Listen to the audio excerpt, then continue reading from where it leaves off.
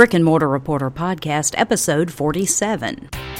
Welcome to the Brick and Mortar Reporter Podcast, where we show you how to build your business brick by brick. Put on your hard hat and grab your tool belt because you are about to enter the construction zone. And now, here's your host, Christy Hostler.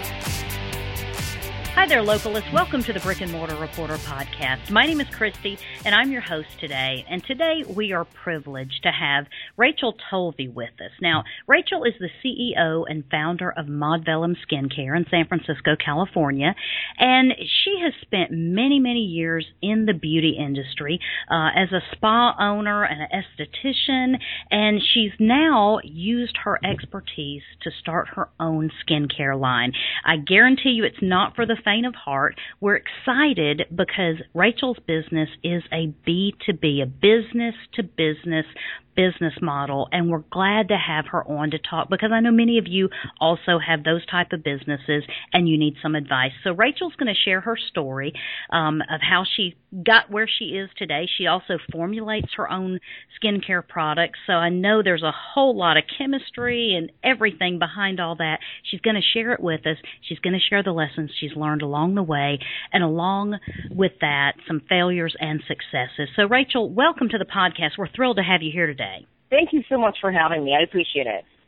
Well, I kind of have given just a real small snippet of what your life has been up till this point. And so I wanted to kind of get you to get us started by telling us the story of you, anything personally or professionally that kind of got you to this point, and then kind of give us the jumping off point to where you are now and how on earth you got into knee-deep into skincare and formulating and all that kind of thing. Okay, so here's the first thing that you need to know about me. I refuse to conform. Anyone that looks at my website as a business is going to go, oh, this is a little different. Good, I love that. Yay for the rebels of society.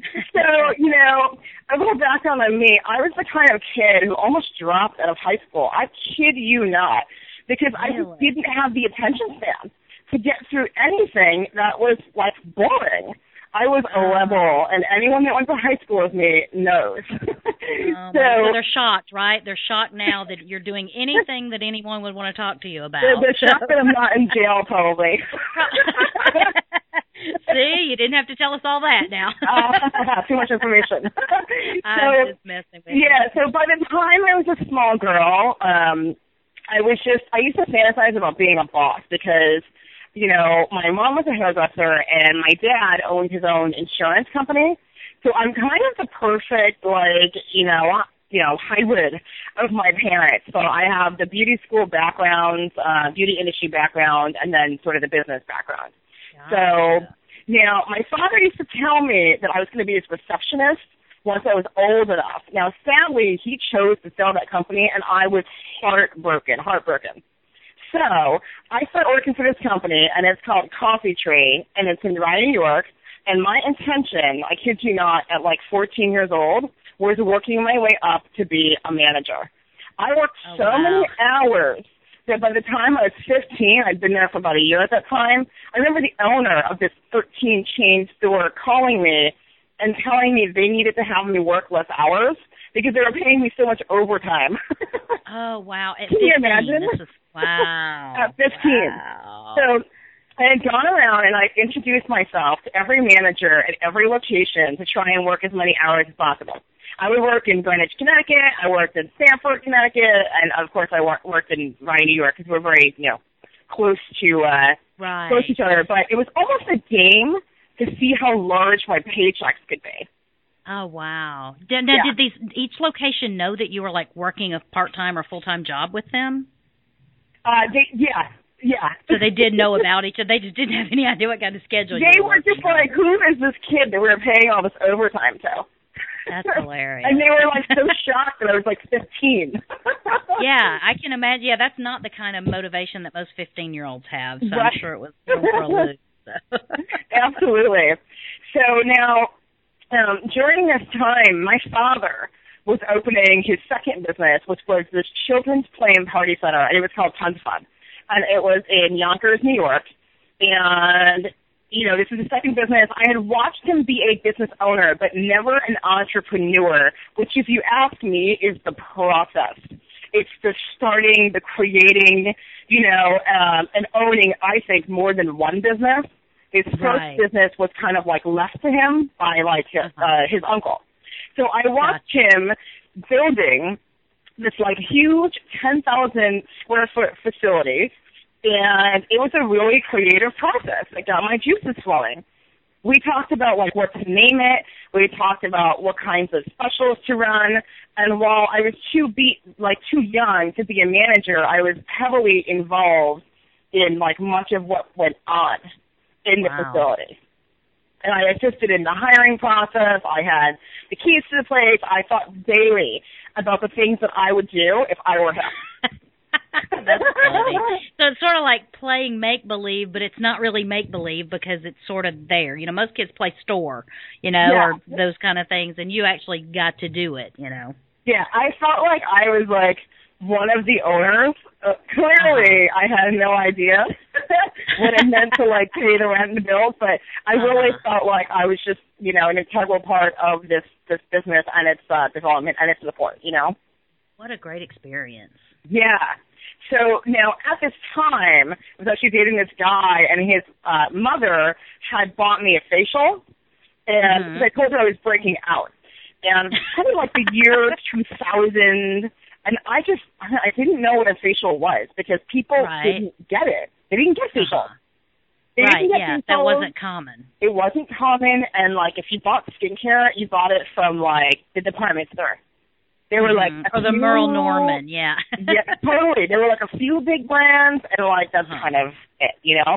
So all I know is I show up to this place with her gift certificate, and a woman from France gives me a facial.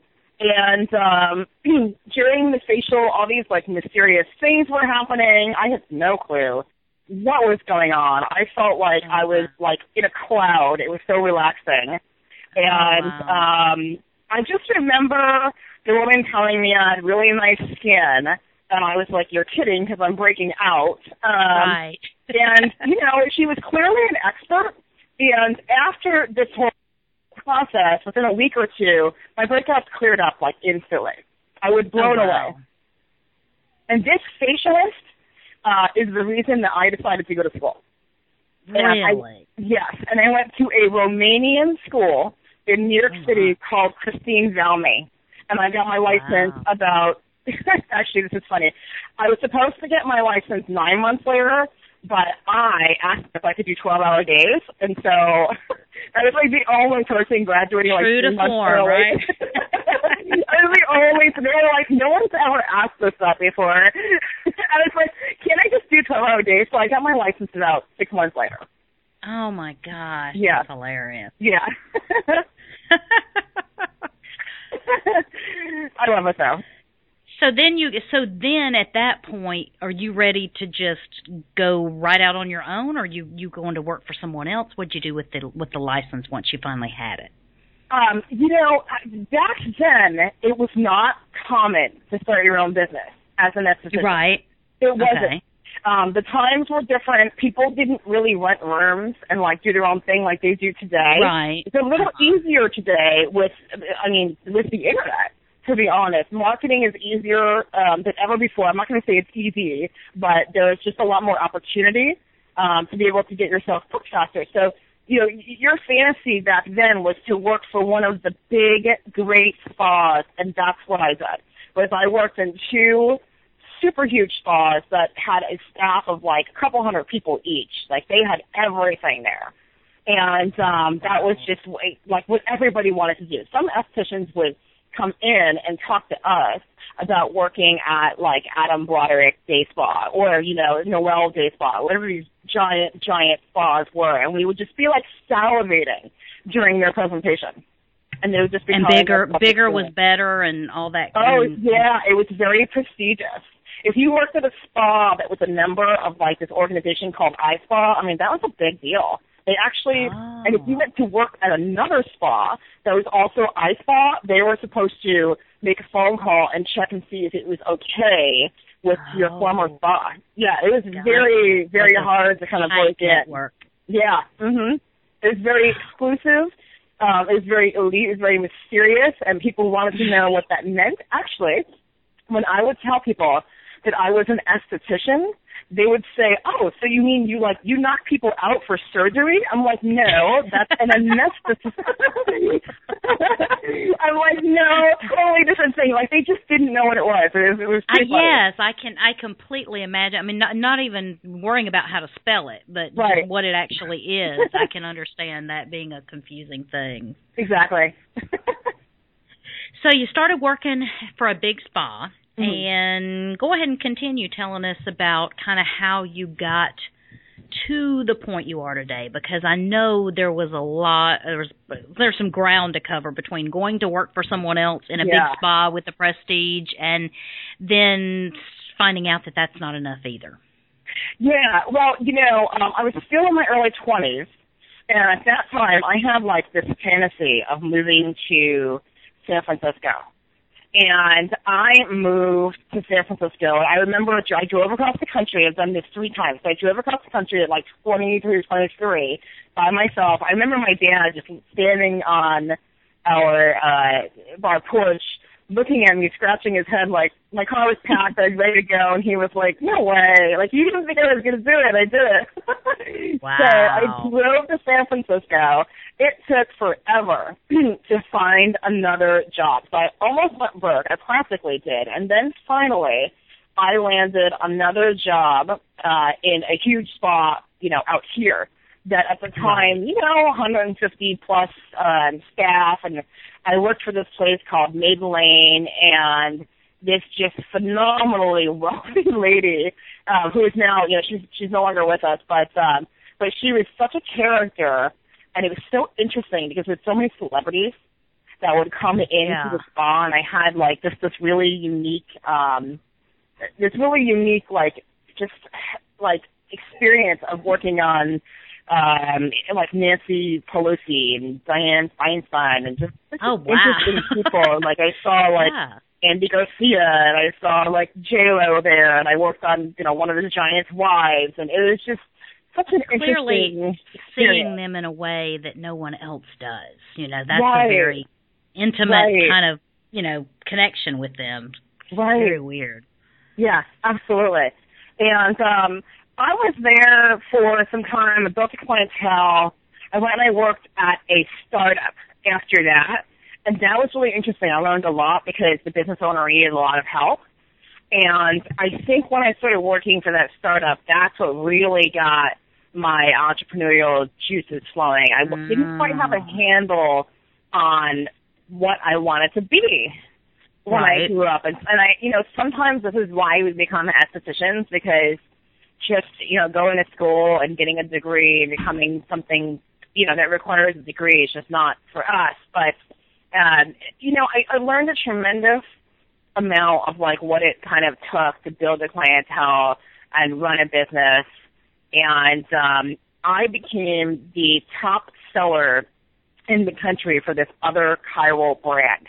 And I was at a training, and I met Flo and Betty Lou, who were some of the founders of this company. And Flo is now my partner, actually. And when I met them, they were like, "Who the hell are you, and how are you selling $10,000 a month of our product?" They were this tiny company. And, So they knew who you were because you were putting a lot of revenue through their product. They were asking, I guess my boss at the time had become one of their larger accounts, and they were like, "How are you doing that?" And their boss was pointing at me, and they were like, "What?" They just hadn't heard of that. So I was there for some more time, and then I reached out to Flo and asked her if I could work for her in New York. I wanted to move back to New York, and so I did. And, and just the rest is history. That's really where I created my first business by being one of their partners and running an 8-state territory for them. Wow. Yeah. So essentially you in this larger spa type situation. You kind of went on your own and created a brand for yourself based on not what other people were doing, but based on what you knew you could do selling these cosmetics. And then from there, that created enough buzz about you as an individual for somebody to say, I don't know what you're doing, but I would be glad to partner with you to do something. Right. Yeah. Wow. And you know, it was just, you know, we were independent reps, and we didn't own these shares of this company, but like we had extensive territory, and it was very hard.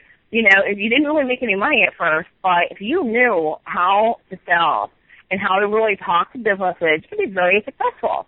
You know, you just have to have integrity about it, which is really part of the Chiral message.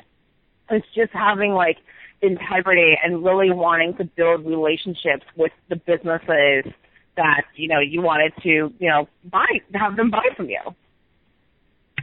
Wow. So at that point, you kind of you got your taste of independence and started doing your own, I mean, I don't want to say doing your own thing to get a paycheck because you still had to sell and that sort of thing. Yeah. But, you know, it is hard to go from the steady thing to the a little more insecure, you know, type pay situation.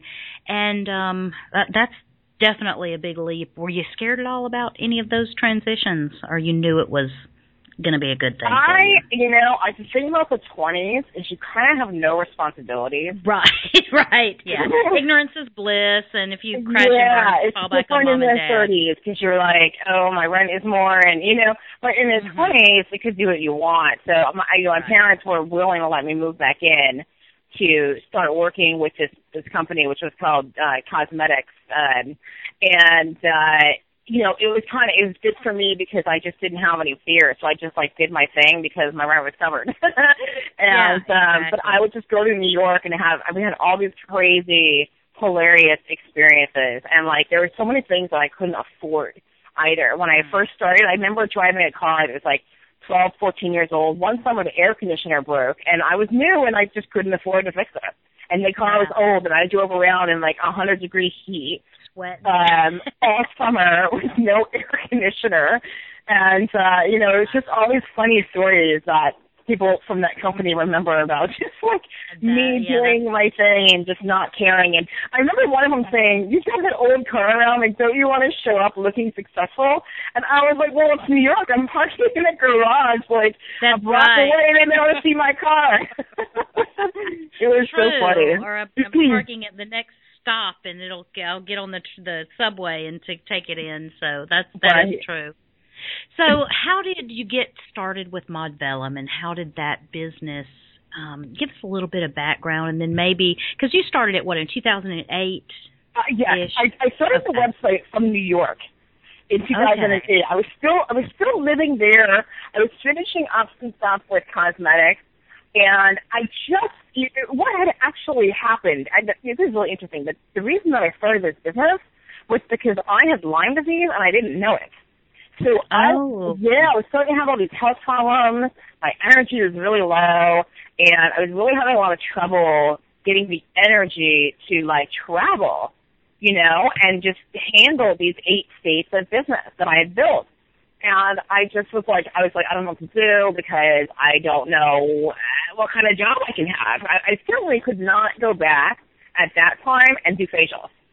I couldn't do it. I physically couldn't do it. So, but my brain was good. So I started creating Modvellum. I was kind of like, you know, moonlighting, I guess, as they call it.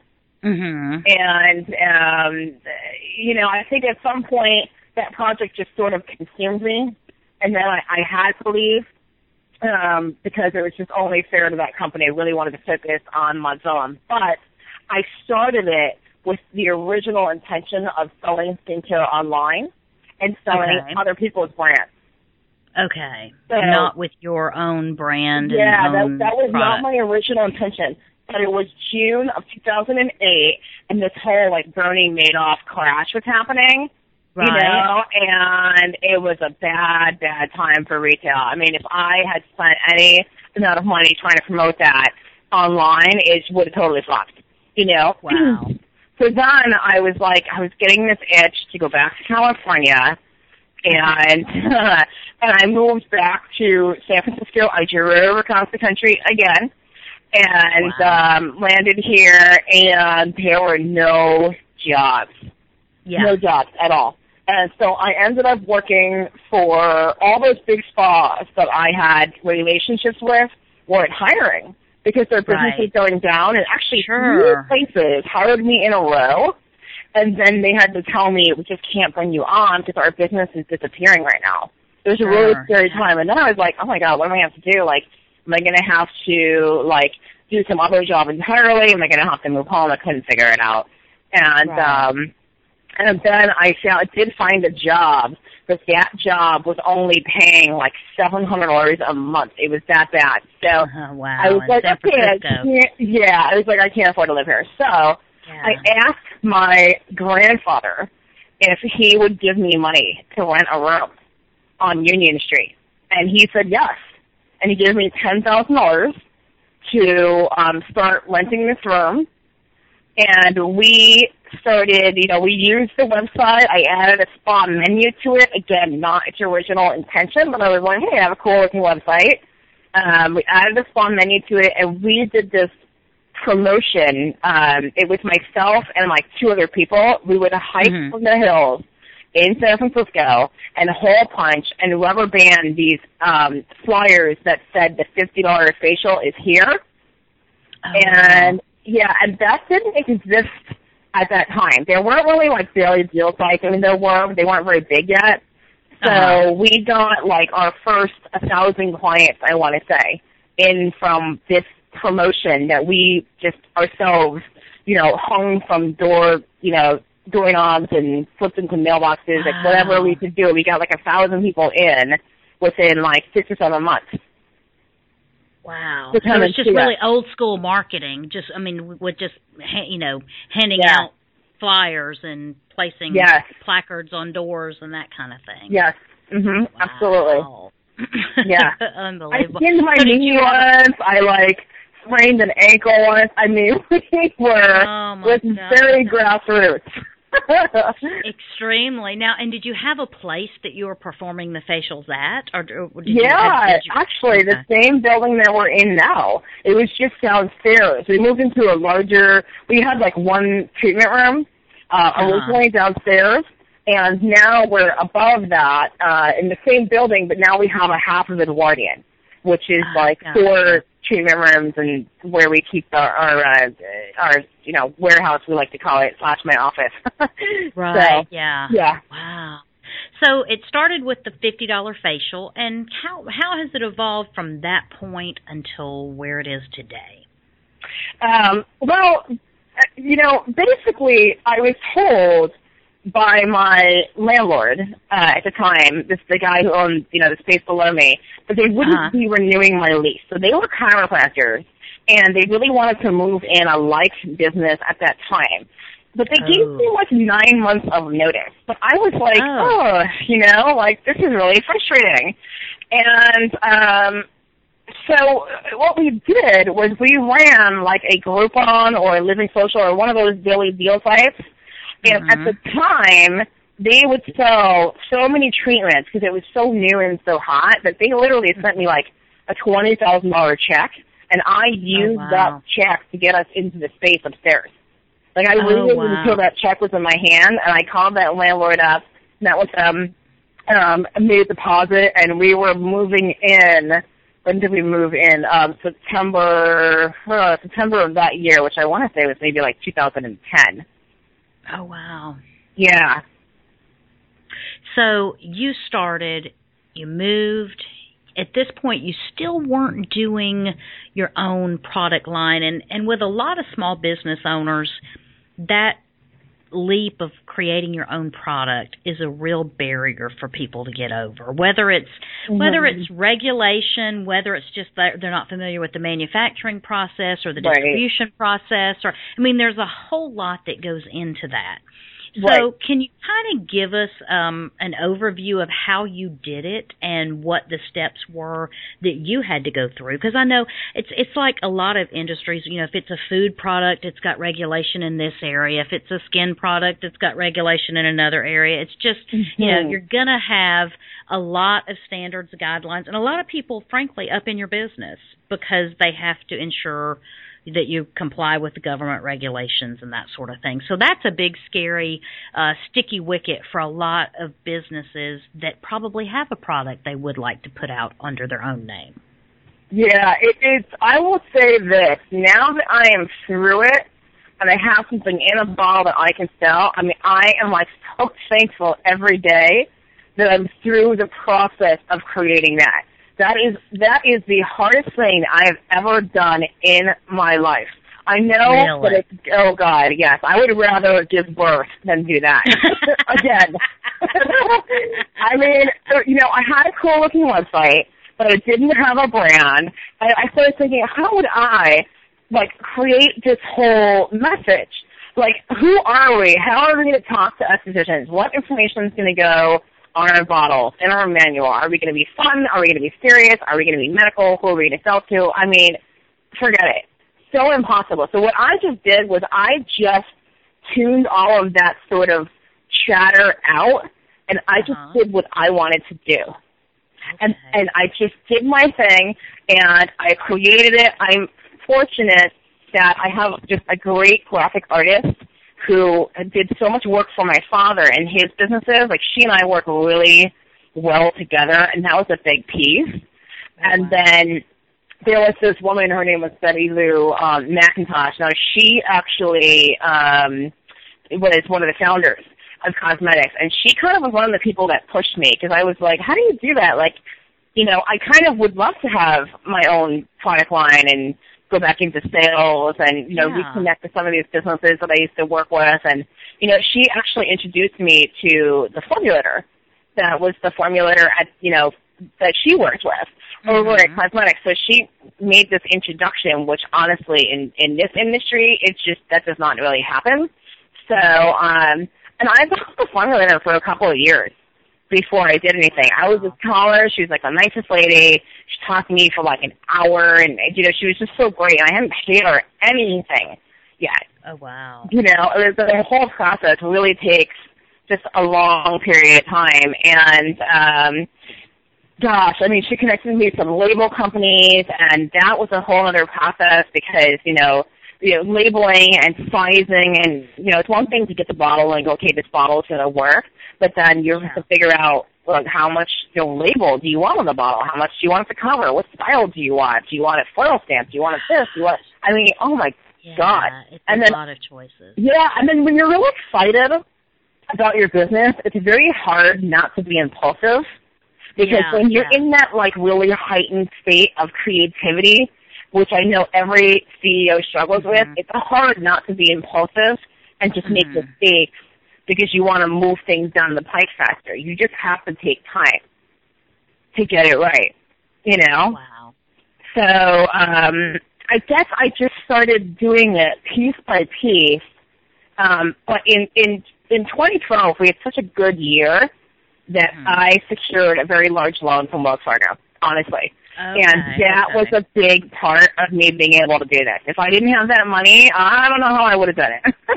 Okay, so, I was going to ask about that because it is, I mean, there's a lot of capital that has to get tied up in manufacturing products, and, you know, a lot of places are not really willing, you know, especially during the years that you were talking about. I mean, let's face it, small business loans were not just popping right out of, you know, that wasn't what banks were doing. And it wasn't my first try either. My own bank wouldn't give me money for 3 years in a row.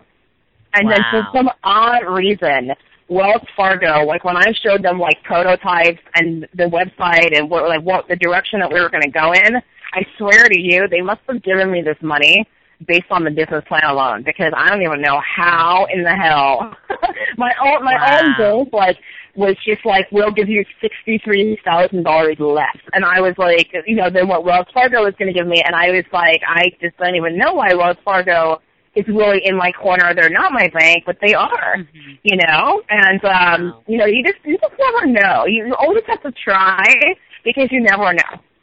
Right. And did you go out seeking funding with the specific thought of it was going to be used to manufacture and produce your own product? Is that what the purpose was? That was part of it. And the other part of it was going to be to kind of renovate the spa, do some painting.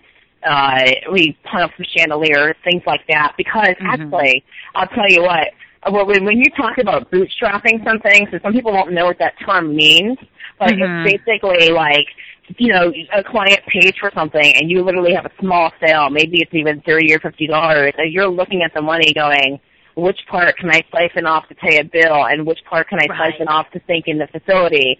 Well, for like 3 years, we didn't really turn a profit, so there really wasn't any money for improvement.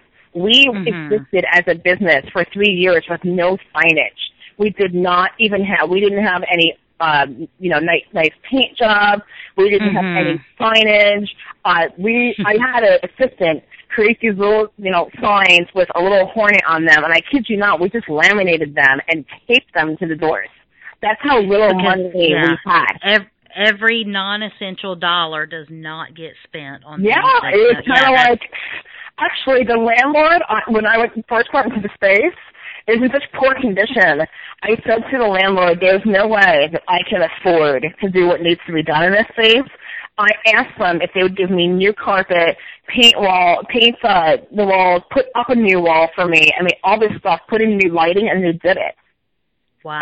It was, like, unbelievable. I was like, somebody must be looking out for me because this does not happen. I mean, landlord goes, here's your space, do what you want, you know? Sure. It's just that you always have to ask. A lot of people don't want to ask these types of questions because they don't want to be embarrassed, they don't want to be rejected, and I'm telling you, I mean, just ask.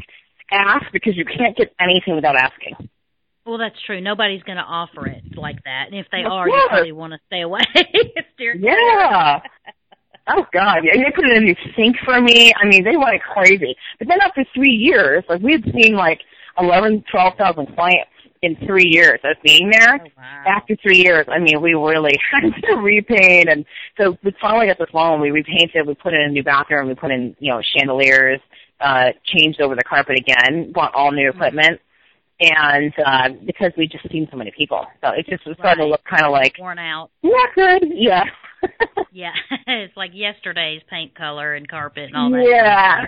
Well, and you know, there is the pressure when you have a spa-type environment. I mean, you have to create an aesthetically pleasing environment just to set the stage for anything else you're going to do. I mean, there are a lot of restaurants and other types of businesses that can get away with skimping in that area, and unfortunately, your market is not one of those. It's not. It's about the atmosphere. It is not. Yeah, definitely not. So let me ask you this, a couple questions about your actual product line. Now, Sure. Can you tell us more about what the Chiral skincare line is and what, you know, you talked about the Hornet and that sort of thing. Can you kind of go a little bit more into detail about what your product is? Because I know from reading online you have some values and principles built into what you produce, and I wanted to give you an opportunity to kind of put that all together for us because it's part of what makes your product unique. Yeah, I appreciate that. You know, this product is so unique, and I know everybody says that. I totally get that every skincare line says that, and that's why even professionals in the industry are confused. It's notoriously hard to read labels because a lot of cosmetic companies, they don't label in accordance with, like, inky, you know, requirements. So there's a nomenclature that's required to be on those labels, and this is one of the things that makes our industry so difficult to be in. So Gotcha. That's the first thing. But so we do use inky labels because we work with an FDA-approved lab, and we have taken the step to make sure that our products are labeled correctly for export. So that's the first thing. So they're labeled according to the law, and you can actually tell what's in there, okay? So the other thing is that this is a chirally correct line. And what that really means is that it's not a run-of-the-mill product. There's real technology here. This is proven technology. And, it's sometimes it's known as chirality, but really the correct term is chiral correction. And what it is it's a process of removing like the non-superimposable part of the molecule, or the left or the right side. Like, sometimes you see like L's or D's before ingredients on labels. Like you see them a lot in amino acids, for example. And it creates like this super molecule, which has a clear communicatory process with the skin. Now it can tell it what to do, and the skin receives and understands the message. Okay. So now we're also one of the more advanced lines that's like mostly vegan. A lot of our products are gluten-free. So we kind of designed these formulas to handle those objections, because the esthetician is starting to hear them more and more. Yeah, it's biodegradable, and like it's free of sodium lauryl sulfate, propylene glycol, parabens. There's really no artificial ingredients in there, or like no artificial dye or fragrance. Okay. So it's really all natural, but even beyond that, it's got some cellular components that make it superior to just other products. Yes, it does. And the thing that is so unique is I can tell estheticians that I talk to, you're going to use this for like 1 or 2 days, and I promise you're going to see their skin is brighter in 1 or 2 days. I mean, it starts happening that fast. It's like being deficient in a vitamin, and then you suddenly take the vitamin, and whatever issue you're having because of that, it just starts to go away. It's just because, it's absorption is what it is. It's communication to the cell receptor, and it's absorption. And there's a lot of different things that go into the formulations, and we can teach estheticians, like, what might be appropriate to work with, like, a client's mindset. Like, if a client's like, I'm dry, or I'm oily, or, I'm sensitive, like, we can kind of say, okay, based on that, these are the preparations that you're going to want to, recommend for them. But that's not really how we teach the actual esthetician, because so many of the ingredients, work well with all skin types. So that's irrelevant. Well, we look at treating a skin condition, so like pigmentation, acne. Yeah, so we don't go oily, dry, this, that, because usually that will normalize when you start working with the condition issues. Okay. Does that make sense? So it's almost like focusing on a symptom rather than the root cause in some ways. That's what a lot of skincare lines do. It's like dryness is a symptom of something else. It's usually what there's, some people are drier than others. We're all different as human beings, but a lot of times like dryness is caused by an internal issue. We're talking like severe, or the pH of the product is off. Ah, gotcha. Yeah, and then the pH of a product is off. Like, let's say your first product, which is a cleanser, and that is incorrect, and that's a really alkaline, let's say. What happens is anything that you put on after that doesn't work as well, because the skin is now not functioning normally. It's so busy trying to, like, repair itself that it's not going to work very well with whatever you're trying to do next. Well, and, I hate to say it, but just as, someone who's not in the skincare industry, there are, to the average person like me, I might not have any of the main issues, whether they're, dryness, acne, oily, whatever it is. But still, that doesn't necessarily mean my skin is as good as it can be. And someone like me might not know that I might not know that my skin looks dull, or that I'm just not, I'm aging quicker than I need to, or I'm showing, wrinkles and fine lines and all those things. It's almost like you don't know what's going on until you do something about it. And then suddenly you're like, oh my gosh, my skin looks so much better. But you almost didn't even know that there was an issue. It's like you don't know it can be better. Yeah, I agree. And I think that that the really interesting thing about chiral products, because I have like a 10-year, I would say, background in this at this point, is that it is like cultish because people start using them, and once they get it, there's a little bit of a learning curve because we have something called drop technology, which is us, our explanation for how little you need to use, and that's really fun to some people because they're used to just taking a dollop of something and slathering it on. Well, this product's really active. So not only do you not want to do that, but if you do that, people just don't like the results. You overstimulate your skin, So there's a learning curve. And that's why we only sell through professionals because, as far as, our wholesale business, like we don't sell to, like, pharmacies or, retail stores or anything like that because people just buying it, right off a shelf thinking it's a normal cleanser, sometimes they just don't really understand. And it's thicker than most products, too, and it really needs to be demonstrated. And it really needs to be experienced. So that education along with the product is probably as valuable as anything. And I know if you're like, like a lot of products, if you have something that is I don't want to say an advanced type product, but really that's what you're talking about.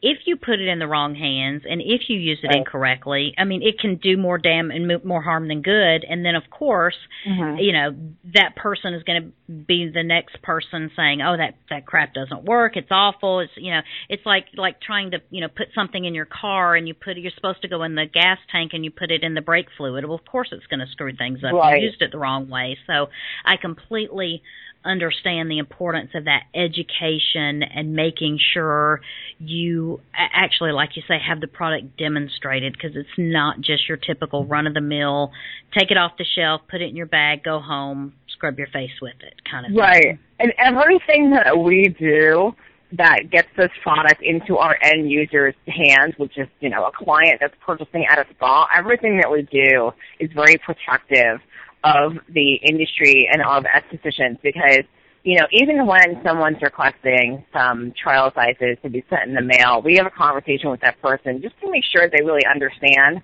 what we're doing, what makes it different. We talk about drop technology, things like that, We don't even, we sell small amounts to individual estheticians, like once or twice, like maybe just a few $100s, But we don't sell, we don't sell massive amounts to people that don't have businesses or anything like that, because we just really want to control the perception of the brand, and which it protects us, but it also protects the esthetician, because we don't want people walking in there saying I've had a bad experience. Right. True. Yeah. Because that hurts everybody. It doesn't matter. Because if it's a bad experience, they're not going to know if it was the product or the esthetician, and before you know it, you've ruled that out as a treatment modality, no matter what. So. Yeah. So now, let me ask you this: what's up with the Hornet? Okay, the Hornet, that's me being a rebel. Oh, okay. It's our mascot. And you know what it is? It's the anti-Bumblebee. That's really what it is. I gotcha. Remember, 10 years ago when someone sold skincare, it would be like honey this, honey that, bumblebees and red roses. That, when I went to school, that all the brands were like that. That's what told you they were a spa brand. Yeah. So the Hornet is a little more fierce. It's much more high-powered. It's energetic. And it is the fluffy treatment kind of mascot. The honey and everything. I love that. So now let me ask you this. I know you've come a long way from the website to where you are now and being your own formulator of products and selling to the industry. But have you had any failures along the way that you've learned lessons important enough that you could share them so that another business owner could potentially learn from your mistake? Yes, actually, you know what? We're in the middle of working on a major failure right now. Not with the product line, though. Not with the product line, though. Actually, with the spa. So, and here's how we're going to solve it. So, we decided that we no longer want Maudevillem to be a spa in San Francisco. We wanted to just be a skincare line, right? But we started running daily deals, and it was great for a while. We went too low in price, and we went too high in volume. And it was just exhausting. exhausting. We sold thousands and thousands, and there's like 30 people to handle like these thousands of people, you know. And you're working very hard to make such little money. Yeah, and then the other thing was, you know, we brought in a ton of clients to the spa who could not actually afford our services. I mean, they were just the wrong client for our business. So that was the other thing. So it's taught me a lot. So we're currently doing a name change in the spa, and that's a process, and it's a painful process. But you know, I have a great staff. I do. But we just want to do a name change and start fresh and separate it out from Modom, the skincare line, because the two are just not really that related. You know, It's not the same staff that's out there working with sales and, you know, talking to some of the businesses that we're going to be working with. It's just a totally different thing. The two teams don't talk to each other, so we're going to separate it out. And, you know, and just we're working on that right now. It's really interesting. But yeah, it was interesting. It was like a really low rate of rebooking, and we were kind of stuck like honoring all these coupons, and you know, totally not doing that again. So, have you ruled out using the daily deal sites or the daily deals for as far as your business model for the spa? No, I haven't, and here's why. So the daily deal sites have a lot of exposure. What you have to do is be careful about volume, and you have to be careful about price. So we have decided that we no longer, we did cut some staff loose, and we've downsized our staff to about 25% of what it used to be. Because what I realized was the reason why I was doing these deals and doing such high volume was because I had so many mouths to feed. Right, keeping everyone busy. Yeah, and like I would talk to other spa owners, and they'd be like, "How many estheticians do you have?" And I'd be like, 12, and they'd be like, "Oh." Yeah, and, wow. You know, I mean, that's really hard to get all those people. You know, I want to give my attention to like 2 or 3 people, and it's just easier. And at this point, everyone that's with me has been with me for over a year, so there's not like anybody new. I have one girl that's been with me for almost like 3 years. And it's just easier to work with them. I know who they are. We just have a mutual respect for me. There's no mystery. And so we're talking about developing them to do more like Medi services. Okay. Things that need to go in that direction. Wow. So you've really kind of gotten to the point where you've grown both sections of your business so that they're not really even able to be functioning compatibly under the same roof, so to speak, and I will use that metaphorically speaking. So at this point, what would you say that your greatest business accomplishment has been? Gosh, you know, this is a hard question. So there's a saying, I recently posted this on my LinkedIn last week, and I think actually that it just resonated with me, but it goes, focus on the legacy, not the currency. And I love this quote. I love it because it really reminds me to take inventory of the small things at this stage. I mean, we are a pimple on the butt of anything that we were going to do in the future. That's where I see where we are right now. So it's kind of like my daily mantra at this point. And I realize that someday, whatever success was had in this project, that I will look back and I'd appreciate the process. I really will. The struggle is going to matter someday. So to add to that, I think the process of surviving a startup that keeps pivoting with no investors, like in and of itself, is an accomplishment. Well, and then put that into context with starting it during the Great Recession. You know, let's add that on top of it. So that's no small thing either. Yeah. I mean, and there's another piece to that. I mean, that's hard, right? But there's another piece to that. So Modom Skincare is new. However, creating a line, finding outside sales reps, and a VP of sales with experience, I might add, it's not your average day for me. I haven't done this before, and sometimes I'll admit I'm totally flying blind, which is why, thank God, Flo, my partner, who is also my therapist,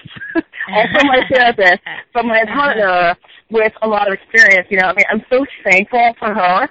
And sure, I have outside sales experience, which is, I mean, it's absolutely a requirement for doing this. But putting together a company with these moving parts, nope, I have no experience in that.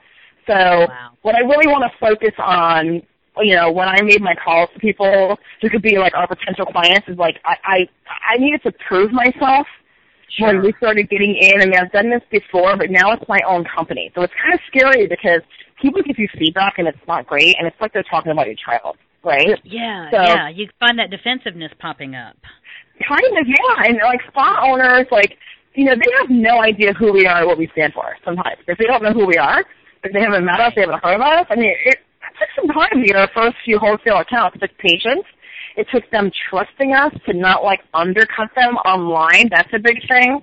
And they would say to us, like, let's see how you do, and we'll talk in 6 months. Or they'd send me samples when we have, like, no money, right? And yeah, that's true. You got to be able to fund the samples. Samples. They would ask for, like, referrals to other spas, and that was a hard one because other spas don't really want to talk to other spas about their business. But in the beginning, we were like, oh, we don't have any. You'd be like one of our first 5 accounts, So, and you might even wonder, like, why that was a huge issue for us. But the truth is, like, a lot of skincare lines don't understand what spa owners go through to, like, hire and train staff. They don't understand the commitment and then how it derails if the business plan of that skincare line changes. And that's what we, like, when we impress this on someone and they choose to work with us and we're like, we get it. Rachel's an esthetician. She owns a spa. She's been in this industry for 15 years, and we get it. And then they take on our line. I think that is, like, our biggest accomplishment. Wow. Yeah. I can imagine. I mean, I can see how that would be, like, the ultimate compliment, essentially, to be the choice. I'm so blown away sometimes when I go, okay, I've done this, and I look at the process. I look at, where I was a year ago when I was, closing on this loan, you know what I'm saying? Sure, and what we've done in a year, I mean, it's mind-blowing. Just mind-blowing. Well, I can imagine it is, and the thing is, it's probably only a fraction of where you're going to be, another year from now. Yeah. But I wanted you to talk, because you've got kind of these two components of your business, and one is the local Mod Vellum spa that's undergoing a name change and that sort of thing, and then you've got the online, the skincare, the products that you actually make and produce. And I wanted to kind of get you to talk a little bit about the marketing strategies that you're using for each of those, because unless they're completely the same, which I can't imagine that they would be. But right. Can you talk a little bit about what you're finding success with marketing-wise for those aspects of your business? Yeah, the biggest thing for us has been a lot of social media. And, we don't have a ton of marketing that is always specific to our products, but we like to have a lot of fun with social media, because I think that more than anything with your website or your image or whatever, I think social media is like when you buy a new outfit, but then you need to, like, accessorize to complete your look. I think that's what social media does for a business like this. It's not necessarily how we communicate directly with our clients, but we know they're there, because sometimes when we're talking to them, they already have information that we know we didn't tell them, but that they saw. And sometimes, LinkedIn is the greatest thing. I'm totally connected to, almost 500 or 600 estheticians.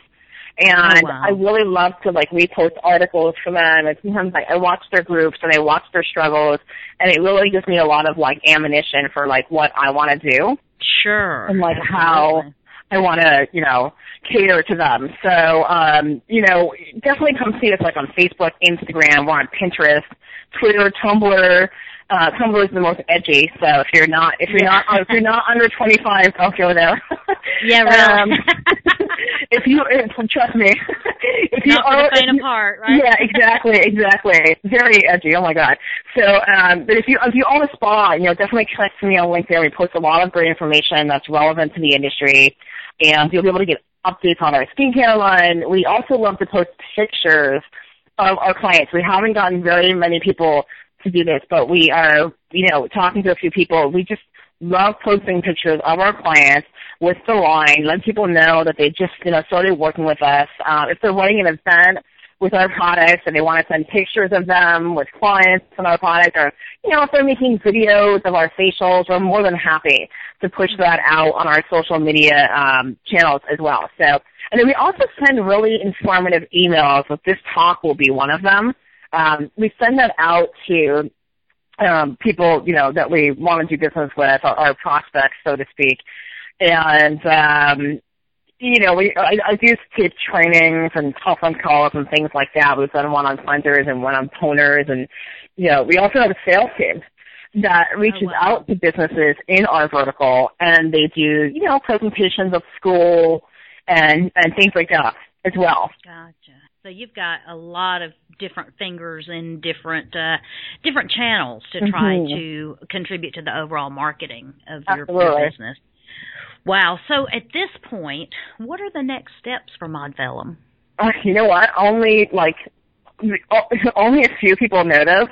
We won't tell anyone. We won't tell anyone. Actually, I was saving it for this. I was saving it for you. We actually have 3 products they're done. We just haven't packaged them yet, and we're trying to make sure that we position them, the right way, and we're still trying to decide if one of them is going to be a pro product only. We have a ton of requests for professional only products, but they're just so great that we just feel like, this is safe to use too, but we feel like they should be retailed. But one of them is, actually there's 2 peels. One is an enzyme peel, one is an acid peel, and the other one has this really brilliant scrub in it that I think everyone is just going to love. It's, one of the products, it has never been done before. Actually, 2 of these products have never been done before. So we have a healing balm that is, it's just light as air. It's not really greasy, and there's a cumulative, brightening effect to the skin, which is a really nice post-peel. Great post-peel product as well. And it has some salt in it, so. I can tell you that I'm probably jealous of your bathroom drawers and cabinet and that sort of thing, because I'm sure you have them just chock full. Oh my gosh! Of all these fabulous things. Yeah, you hit the nail on the head with that one.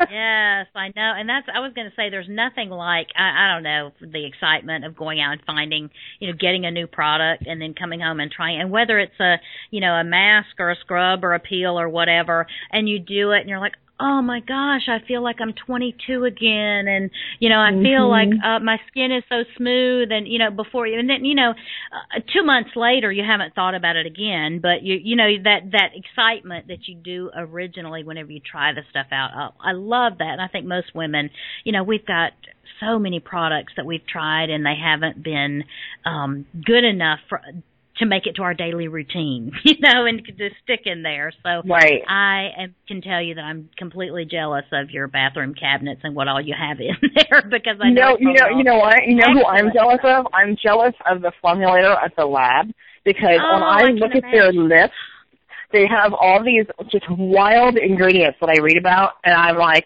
sometimes I'm like, I want this and this, and she's like, that's too many ingredients. That's just too many ingredients. Like, you just can't put that many ingredients in your product. It will be so expensive.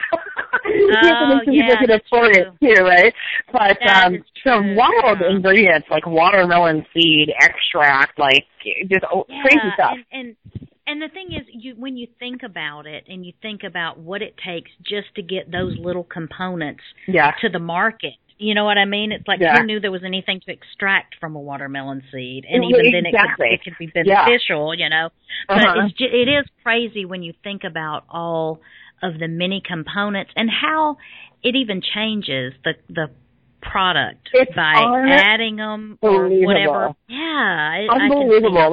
In one of our bombs, we put this ingredient called the Savolol, and it's actually a phytochemical from chamomile that is so potent for its anti-inflammatory properties that in Germany they sell it as a drug because it's that strong. It's comparable to a hydrocortisone, basically. Oh, wow. It's in the chamomile, and it's just amazing. We put it in the balm because it's just so, so interesting. You can almost watch the swelling go down. It's great. Yeah, that's crazy. It really is. I find that stuff fascinating, and I can imagine that you, as a formulator and one that's kind of in that industry, just get very overstimulated by that type of stuff on a daily basis. I can imagine. Gosh, yeah. And then you have to come back and be like, oh crap, I got to deal with my accountant today, or oh, I've got to interview somebody today for a job, and that's the not fun parts of the job. I can't wait to get to that point where I can just hand that to someone. Yes, exactly. And be like, I'll do all the crap work. I'm going to do the fun stuff. Where's my product to try? Exactly. I love that. Well, Rachel, can you tell us, I'm sure you've learned just so much since you started in 2008 and even as you've developed over the years, but is there any piece of wisdom that you know now that you could share with us that you would maybe wish you knew when you started out? Yes. Okay, so I have this uncle, and I wish I'd looked into him more, but he's my great uncle, and he owns a ton of real estate. He's like a real estate mogul, right? And he used to say nothing. Well, he said two things. He said you get nothing in life without working really hard for it. Mm-hmm. And he also said that nothing happens until somebody sells something. You have no business until somebody sells something. So as long as you know those two things, but you actually apply those two things, like daily to how you operate your business, you will be okay. There are some things that I wish I had known. Like I wish I had known how long it would take to build a business. You know, if you think you're going to build an empire in just a few years, think again. Yeah. And, you know, many businesses do not turn a profit for 3 years, at least. Yeah. And over 90% of them go out of business. So, you know, be sure that you're ready and that you're clear on your strategy to start your company, and research your industry before you start. And if you're a part of that industry for several years, as I was, you're going to have even more of an advantage. You know? Like working in it, kind of like you did. Yeah, and then try and get started without jumping ship from your current job. I've actually made that mistake twice. You know, just to kind of recheck, and your business doesn't give you that. So. Well, I think that's good, and even the advice of working in the industry, because many times if you have the aspirations to own your own business, and but you're then working in someone else's business in that same industry that you eventually want to own a business in, you look at that experience through very different eyes than just the normal employee. And you can learn what not to do. You can see that owner struggling through some things, even if they don't want to share it with you. You know, maybe they're afraid you're going to be their next competitor, but you can see, you not only see that, but you see also what the other employees are saying, because they're talking to you, not like somebody who wants to be an owner, but like a coworker. And you find out what's pissing them off. And I mean, so it's such a valuable experience to take that and say, even if it was this person taught me how not to run a business or how not to be a leader and how not to manage people, it's a valuable, valuable experience. I think that's good. And like you said, too, that 3 years of not turning a profit and that the risk that, what is it, the statistics, like something like 70% of small businesses go out of business within the first 5 years. Yeah. And you know, then like half of them after that or something. It's astronomical. Yeah. And the thing is, I think what happens is we put on these rose-colored glasses and we think, oh, this is perfect. My business is, you know, it's foolproof. It's a no-brainer. It's got no competition. It's blah, blah, blah, blah, blah. At the same time, you didn't even think about that there's also no market for it. Or, you know, I mean, it's just one of those things where I think we get so excited and optimistic about the opportunity. That's part of what makes us entrepreneurs, is that we see potential in things that other people might not. But I love that you say, you know, you got to be prepared for those years of struggling and barely breaking even. One thing that I see new business owners do all the time is they safeguard their business as though everybody wants to steal their idea. Like in order to have the business and transact, you know, business, like you have to tell people your idea because that's your business, right? Right, so it's like a really interesting thing how, you know, people are guard dogs over their business. And I've never really been that way because I feel like if they're going to copy me, they obviously don't have a strategy anyway. So I just go ahead and copy me, do your thing. I don't care because I will always be doing my thing. You know, right. I will always be doing my thing my way. Yeah. Yeah, and that's the thing. If you continue to innovate, I mean, it's one thing if you put something out there and never change it for the next 20 years and somebody wants to copy it and then they want to come in and sell it cheaper and all that. You know, well, I hate to say it, but you kind of deserve to be outsold, you know, if you're not innovating and doing that. You know, it's kind of my, I guess this is the whole thing. We talked about being an entrepreneur versus being a business owner, and that's what an entrepreneur does.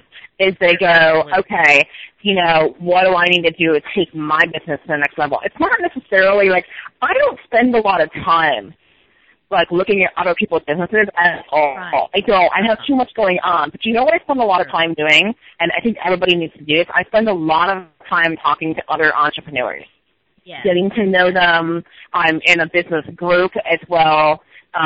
You know, I'm talking to investors for the future, and it's just, you know, I don't care about talking to an investor who says, you know, why isn't this done? Why don't you have this? Why isn't this added in your business plan? Like, I don't care. It doesn't bother me because I'm learning from talking to them.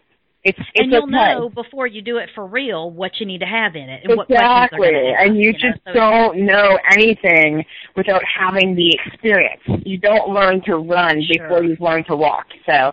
Right. And you know what? If your first time ever getting out and mixing with those types of people, the investors and the other business owners, is when you're actually trying to get a loan or trying to get a partner or trying to get whatever, you're going to be so much more intimidated than if you're already mixing and mingling and talking to them and getting their, you know, picking their brain a little bit and that kind of thing. So I love that advice. This is the process, okay? I almost didn't get the loan because there was a piece of documentation that my current landlord, refused to sign off on. And the SBA was like, you need to have a lease for 7 years because this is a 7-year loan. My landlord was like, I'm not going to give you a 7-year lease. We don't do that. It was this whole big thing, and this is the whole thing. That is just part of being an entrepreneur. You have to be a problem solver, and we solved that problem. You know, we wrote into the lease that he'd give me, like, right of first refusal on the next 7 years of, like, renewals, like something like that that just made everybody happy, you know? Yeah. Interesting, weird little things, and that's what you have to do to move things forward. I love that, and I see it all the time with negotiating different deals with things. I mean, two people come to the table, one has this expectation, one has that expectation, and they seem impassable and completely not even, you know, going to coexist with each other. But when somebody can come along and say, oh, you know how we can get around this? Let's just get you to sign a 1-year lease for the next 7 years, and we've got it dated out, and you're good to go. And before you know it, you're like, there is a way. So I love that, and I think the more we get in that mindset of saying every obstacle is just a new opportunity for me to figure out how to get around it. And I think rebels like you do it probably better than people that are conformists and followers, because those are the people that are told the rules are the rules and we don't break them. I know. And, you know, here's the whole thing. The whole thing about me being like the rebel and doing it my own way is it's been a lot harder for me to learn how to do things that maybe someone that went to Harvard or business school already knows, right? Like that guy knows how to do a COG, like a cost of goods spreadsheet, right? What did I have to do? I had to go online and look at samples of other COGs and then model, you know what I'm saying? Like, and then do my thing. This is the kind of stuff that I had to do for the loan. And, you know, I'm sort of self-taught. And I think that makes me stronger. Because I just think it's, you know, and also I find very unique ways of doing things because I've never learned the easy way. So it's just different, you know. I mean, early on I used to be like, education. Early on I used to be like, okay, I don't have this experience. I use it as an excuse, and then I realized, oh, wait a minute, this is actually it's a huge attribute. It's like, I don't have this experience. So therefore, all I have to do is think outside the box because that's all I'm capable of. Right.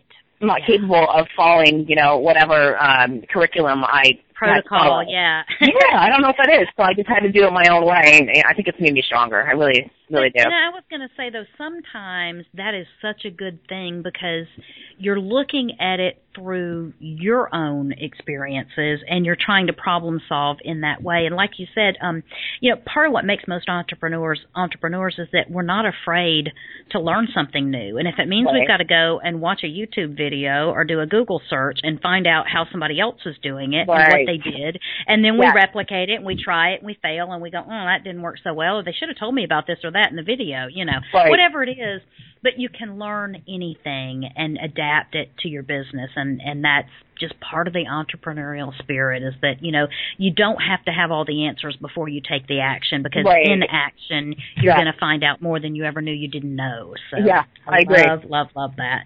I agree. So now, Rachel, we have gone from way back when to now and covered your business and that sort of thing, and you've been extremely generous with your time and sharing your experiences, and I wanted to give you the opportunity to promote to our listeners anything about your business that you'd like to, and also in the course of doing that, if you can kind of tell us where we can find you on the web, because in our show notes I'll go in and I'll link all this up so people can go right from our show notes and click over your website or your Facebook or LinkedIn or whatever. So this is your opportunity. What can you promote for us? Basically what I wanted to tell our listeners is, look for us in your local spa, and if you can't find our products, you can buy them right online at modzalem.com. And if you have any questions or concerns, you can always email modzalem@gmail.com, and that will lead you right to me. And if I can find a business in your area, I'm happy to do so. And if not, then I'll call you myself and educate you, and answer any questions that you may have about our products.